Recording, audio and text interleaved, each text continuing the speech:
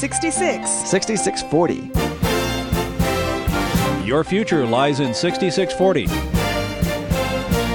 66 books by 40 authors, and yet we now discover it's an integrated message system from outside our time domain.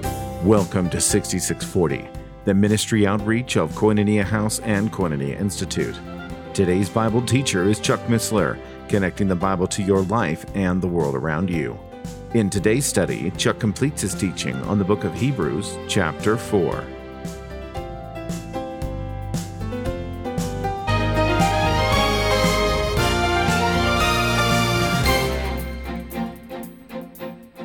He points out, and they have not yet been martyred, but they will, and many will face that possibility. We're already probably had that experience. But if they're going to mingle with those that are observing established rituals in the temple, those persecuting them, the concept was that they might forget that they had previously renounced it by their baptism. So by pretending they're still in Judaism, they thought they could avoid. But that's in effect denying Christ. And that's a tough spot to realize that they're in. And there's analogies today. Even Paul, by the way, had observed Jewish rituals as memorials to Christ during his ministry. We see that in Acts and mentioned 1 Corinthians. So, because of all this, many of these were not assembling with other believers, but were trying to re-identify themselves with established Judaism in order to escape persecution. That's what the writer is arguing against. And just like their ancestors back at Kadesh Barnea, the recipients of this epistle had a promise of God of entering into his rest. This is not the rest of salvation in the sense of justification, because they're already recognized as believers. And it's also not the future millennial rest in which all persecution will cease. Therefore, we can conclude that the rest is that faith life rest which the believer enters by faith, in which he enjoys the inheritance that God gives to those that are faithful. That's resting from our attempts and relying on the Holy Spirit's leading.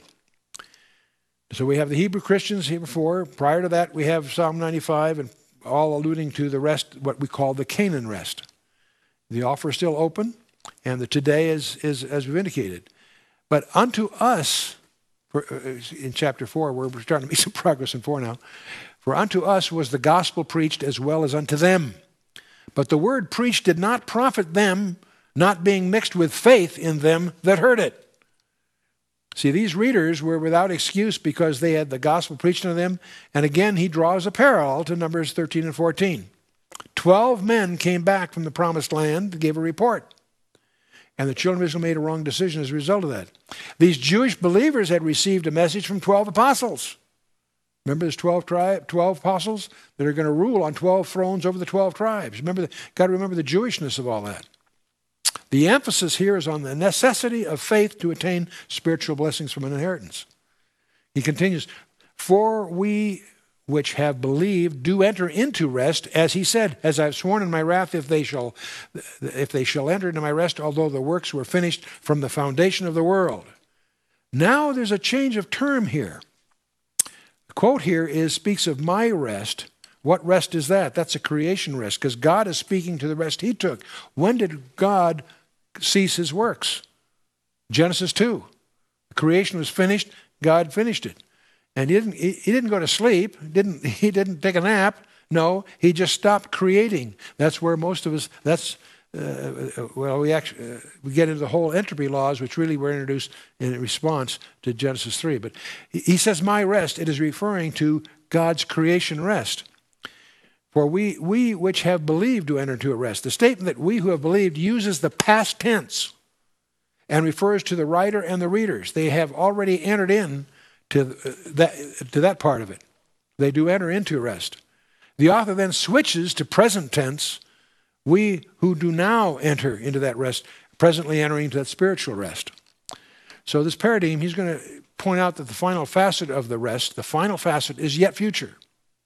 There's part of it that's past, there's part of it present, there's part of it future. We're going to discover that paradigm going on again. The point is that because they have believed, they have begun to enter into his creation rest through the final facet, although the final facet is still yet future. These Jewish believers must continue to exercise faith to enjoy what this rest has to offer. The writer again points out the wilderness generation did not enter the rest, even though God had possessed it since the creation.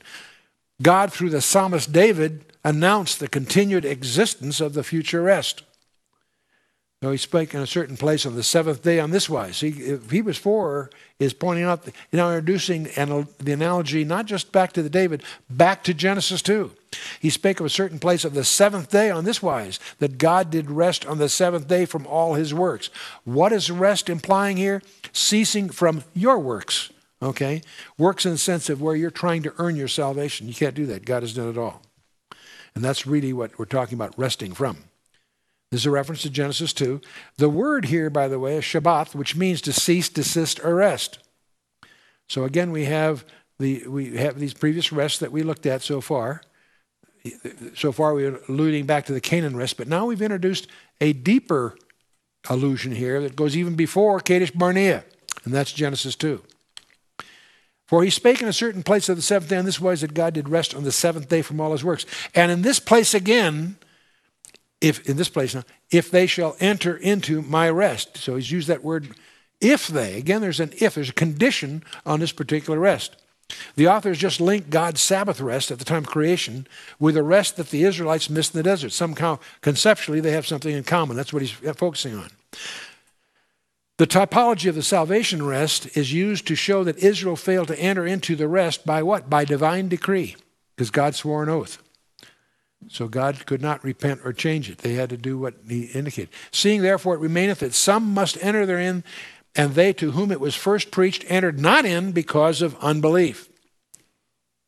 Israel failed to enter in because of unbelief.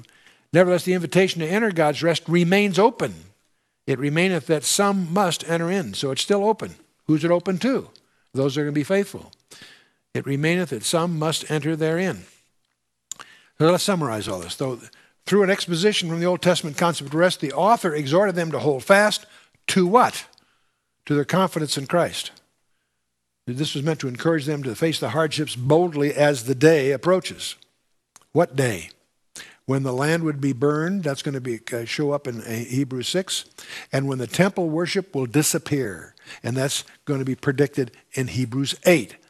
So this is a very contemporary letter, specifically tailored to those 38 years between Christ's ministry and the fall of Jerusalem. But it has lessons for all of us. That's why it's here. Using Psalm 95, the author warned that the lack of faith and confidence in Christ could jeopardize their rest, similar to what happened to the Exodus generation, potentially resulting in their loss of physical life.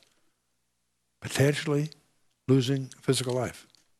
God's rest refers to Israel's worship before the personal presence of Yod-Heh-Vav-Heh in Psalm 95, which could be forfeited by hardened, rebellious hearts like those of the Exodus generation. What we want to make sure we don't have is hardened hearts, where we fail to enter into the promises of inheritance he's given us. The readers could still enter into his rest by continuing to place their faith in the life-sustaining presence of God. And the offer of rest is not limited to the Exodus generation because it was first experienced by Adam and Eve in the garden after God rested. And you can get into that by taking a look at Genesis 2. Neither was it limited to the occupation of the land under Joshua, because David himself, see, it wasn't limited to Adam and Eve, it wasn't just limited to the Exodus generation, Numbers 14, no, because David reoffers it, if you will, in Psalm 95, and it's here underscored for us, in effect, in the New Testament, in the Epistle to Hebrews. Again, he limiteth a certain day, saying in David, today, if so long a time as it is said today, if ye will hear his voice, harden not your hearts. This is verse 7 continuing. And so the failure of the Israelites did not nullify that some will enter into that rest. Accordingly, God renewed the offer as late as the time of David. That's important to us. And at that time, God set a certain day, calling it today, presenting this opportunity to all readers of the psalm for whom today becomes their own today. What's our today? Our today is right now. And today. So we have it today also. And if Jesus had given them rest, then would he not afterward have spoken of another day? So see, the Old Testament could have been quoted by many to show that the rest had already been entered via the conquest of the land. That many people would argue that's foreclosed it. But this is a rebuttal to that, because the writer's rebuttal is simple and sufficient. If it had been so, God would not have spoken later about another day. So it's still open is the point. And the psalm which forms this text disproves any notion that the test had already been entered into and was no longer open. So, there remaineth therefore a rest to the people of God. Now he turns away from the Canaan rest now to focus on the Sabbath rest. A different Greek word is now used here for this chapter, in this chapter for this rest, sabbatismos. And it's only used here in the entire New Testament. It's found elsewhere in Greek literature, but in each case it refers not to the Sabbath day as we think of it, but rather the Sabbath observance or celebration. The view that's emphasized here is that of a celebration. And that's a very interesting perspective. We so often think of this, keeping the Sabbath from the Judaistic legalistic view. Don't do this and don't do that. Most of us fail, and some of them fail, to really get the spirit of the Sabbath, which is to celebrate the creation of God. And we can even do that today, is to celebrate the creation of God. And sabbatismos. It's the emphasis, not the cessation of daily activities, but rather the unhindered opportunity for the people to celebrate God's self-sustaining presence among them. That's really the thrust of the Sabbath rest, even in Judaism, if it's done properly. And as such, the Sabbath celebration was meant to be a time of festive praise, including special sacrifices commemorating God's provisions. And that's really what the Sabbath is supposed to be all about, not following 613 rules or whatever. Its origin in creation suggests that his Sabbath celebration transcends the rest forfeited by the Exodus generation and enjoyed under David and Joshua. So this rest remains available today to everyone that believes, if we understand what it really embraces. For he that has entered into his rest, he also hath ceased from his own works as God did from his. So this is in effect the ultimate refutation of what we would call legalism. Trying to please God by following rules is not the point. That's striving fleshly rather than resting in the leading of the Spirit, which is what he's talking about. Ceased from their own works. Entering into God's rest here is ceasing from our works and our own works. We need to model our lives after Jesus Christ, who is faithful to the one who appointed him, as mentioned earlier in Hebrews 3, and must be careful to hold firmly until the end, the confidence we had at the first.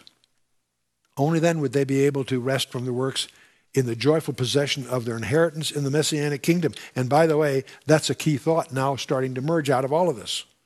The ultimate rest, the ultimate inheritance is in the Messianic kingdom. And many people fail to appreciate the book of Hebrews because they don't recognize its focus on the fulfillment of the Davidic covenant, which of course is what we call the millennium. So here's a summary of it. We have the creation rest in Genesis 2. We have the Canaan rest that's alluded to not only Kadesh Barnea, but in the Psalm and also in this epistle. But the ultimate rest is the millennial rest, which is indeed, of course, yet future all the way.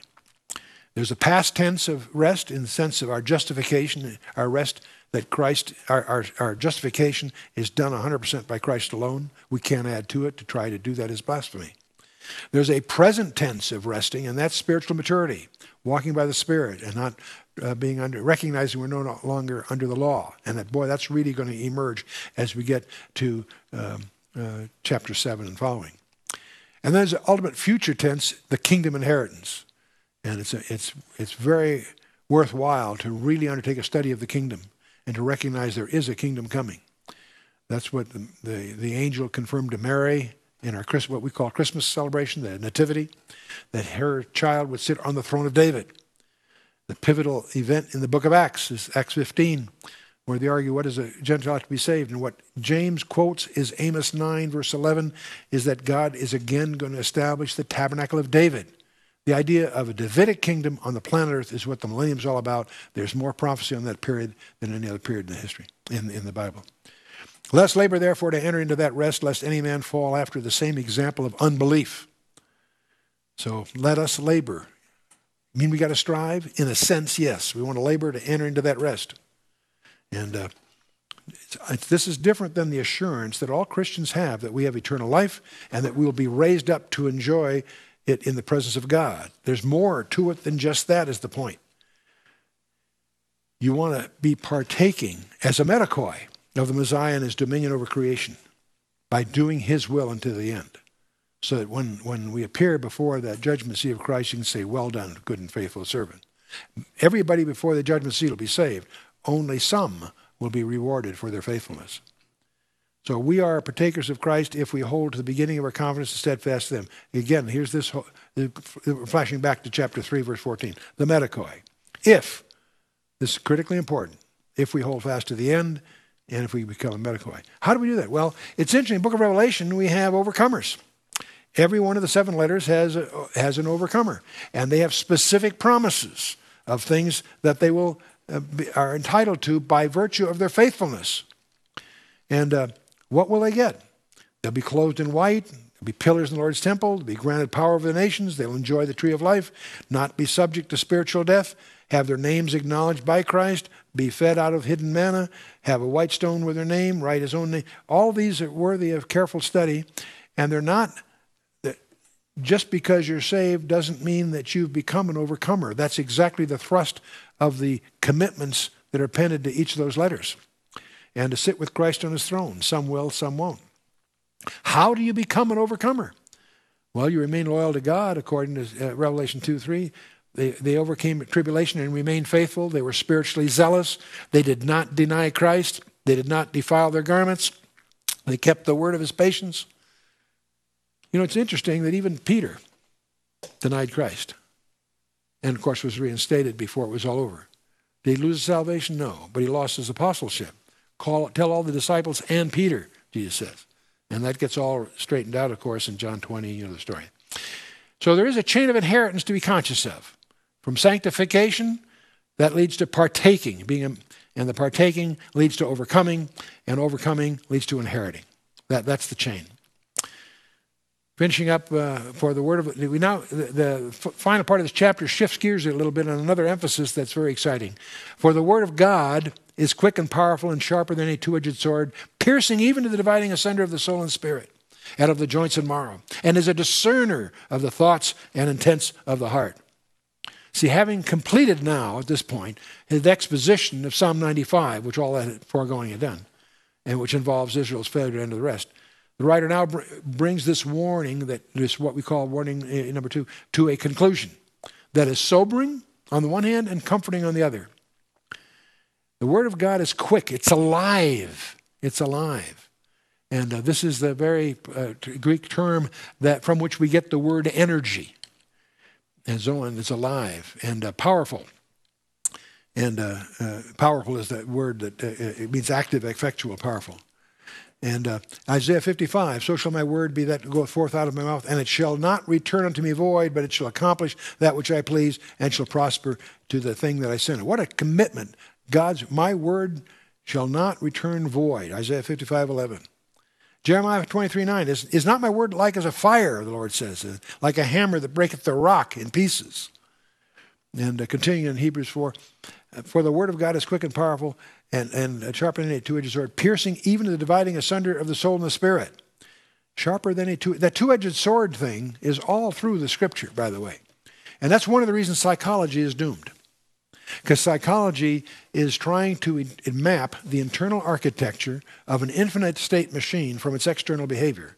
And that's, in system engineering, a non sequitur. And that's the dilemma that psychology is in, because they can only deal with the external behavior. You can't discern the architecture in an infinite state machine by that kind of behavior. It's well known in engineering world, but not so widely appreciated in a broader sense. The word tomateros is precise, decisive. It's sharp. And Psalm 149, let the praise of God be in their mouth, and two-edged sword in their hand. There's that term again. He hath made my mouth like a sharp sword, in Isaiah 49. In the shadow of his hand hath he hid me, make me polish shaft, and so forth. Take that in Ephesians 6, the armor of God. We have the helmet of salvation and the sword of the Spirit, which I think most of us are familiar with that idiom. He had his right hand 7 stars, and out of his mouth went a sharp two-edged sword.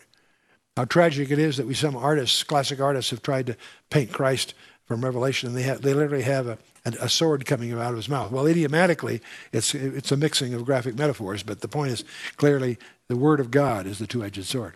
Repent, or else I will come unto thee quickly, and will fight against them with what? The sword of my mouth. Again, that too. And even Revelation 19, the climactic one, he was clothed with a vesture dipped in blood, and his name is called the Word of God, and the armies which were in heaven followed him upon white horses, clothed fine linen, white and clean, and out of his mouth goeth a sharp sword that should smite danger. It's interesting how these idioms are used consistently in both the Old and New Testament. And the beast was taken with him, the false prophet, the miracle form, deceived them that received the mark of the beast, and them that worship his name. And they were both cast alive into the lake of fire, burning with brimstone, and the remnant were slain with what? The sword of him that sat upon the horse, the sword which proceeded out of his mouth. There again is the consistent use of these metaphors. Dividing asunder the soul and the spirit. Most of us use those terms so sloppily, but the soul and the spirit are distinct. And the word psyche or soul and pneuma, breath or spirit, are distinct. But the only way you can discern between them is through the Word of God, not from psychological treatises or what have you. And the discerner of the thoughts and intents of the heart. In the Old Testament phrase, it's used, the search of the reins in Jeremiah 17 and so on. The word thoughts points to the objective aspects of the thought process. The word intents points to the subjective aspect of the thinking process. The Word of God can discern between the two, what a man is thinking and why he is thinking it. And some people say, why is this in the Scripture? Well, it's to keep us out of the act. How often we try to presume intents. Because the Word of God is in all these things, and because the Word will call believers into account someday, these Jewish believers need to give diligence to press on to spiritual maturity. That's the main theme of this entire epistle. Wrapping it up, neither is there any creature that is not manifest in his sight, but all things are naked and open unto the eyes of him with whom we have to do. Wow, that's disturbing. But all things are naked and open unto him, unto the eyes of him with whom we have to do. All Christians will someday stand before the judgment seat of Christ. They give account for their lives. And we picked that up in Romans 14, but also the definitive passage is 2 Corinthians 5:10. It's our destiny. And if at that time their lives are seen to be marked by the kind of failure they have been warned against, they will suffer the loss of reward. Not their salvation, the reward. That's what 1 Corinthians 3 details. We've been through that. Seeing then that we have such a great high priest, that's introducing a topic that's going to be the main topic when we get to chapter 7. Seeing that we have a great high priest that has passed into the heavens, Jesus the Son of God, let us hold fast to our profession. Great high priest. See, there's every reason to hold firmly to the faith we possess, because Jesus' priesthood has been already alluded to twice in this chapter, in this epistle. And we're going to be now moving into those passages that are going to really define and explain what that means to us. For we have not a high priest which cannot be touched with the feeling of our infirmities, but was in all points tempted like as we are, yet without sin. So he knows where we're at. He's been there. The only one who fully resists temptation can know the extent of its force. Only one who fully resists temptation can know the extent of its force.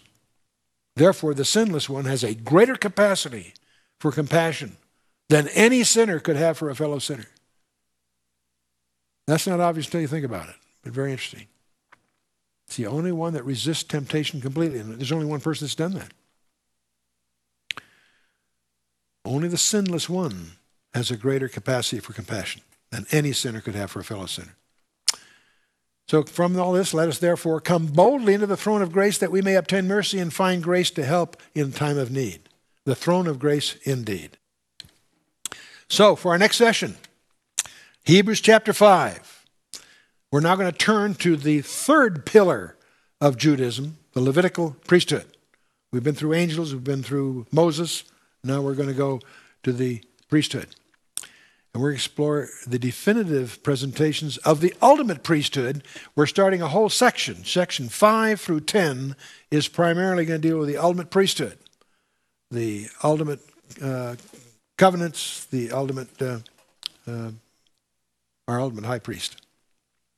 We're also going to encounter next time when we get chapter 5, we're going to set the stage for what many would consider the most troublesome passage in the entire Bible. In chapter 6, verses 4 through 6, there's a passage that taken out of context can be very disturbing. And yet, if we put it in context, in the epistle in general and in the warnings in particular, it'll be surprisingly clear, I believe. But be prepared that warning number 3 is the watershed issue for many students. So with that, let's stand for a closing word of prayer. Father, we just thank you for this epistle. We thank you, Father, that your rest is still available to us if we just but understand it. We pray, Father, that you would help each of us to hold fast to our confidence in Christ, to lean on the leading of the Spirit and not rules and rituals. Help us to enter in, that we might indeed receive that which you have provided for us as our inheritance. As we commit ourselves into your hands, asking you to strengthen us and guide us to be indeed medikoi, partakers of Jesus Christ, in whose name we do pray. Amen.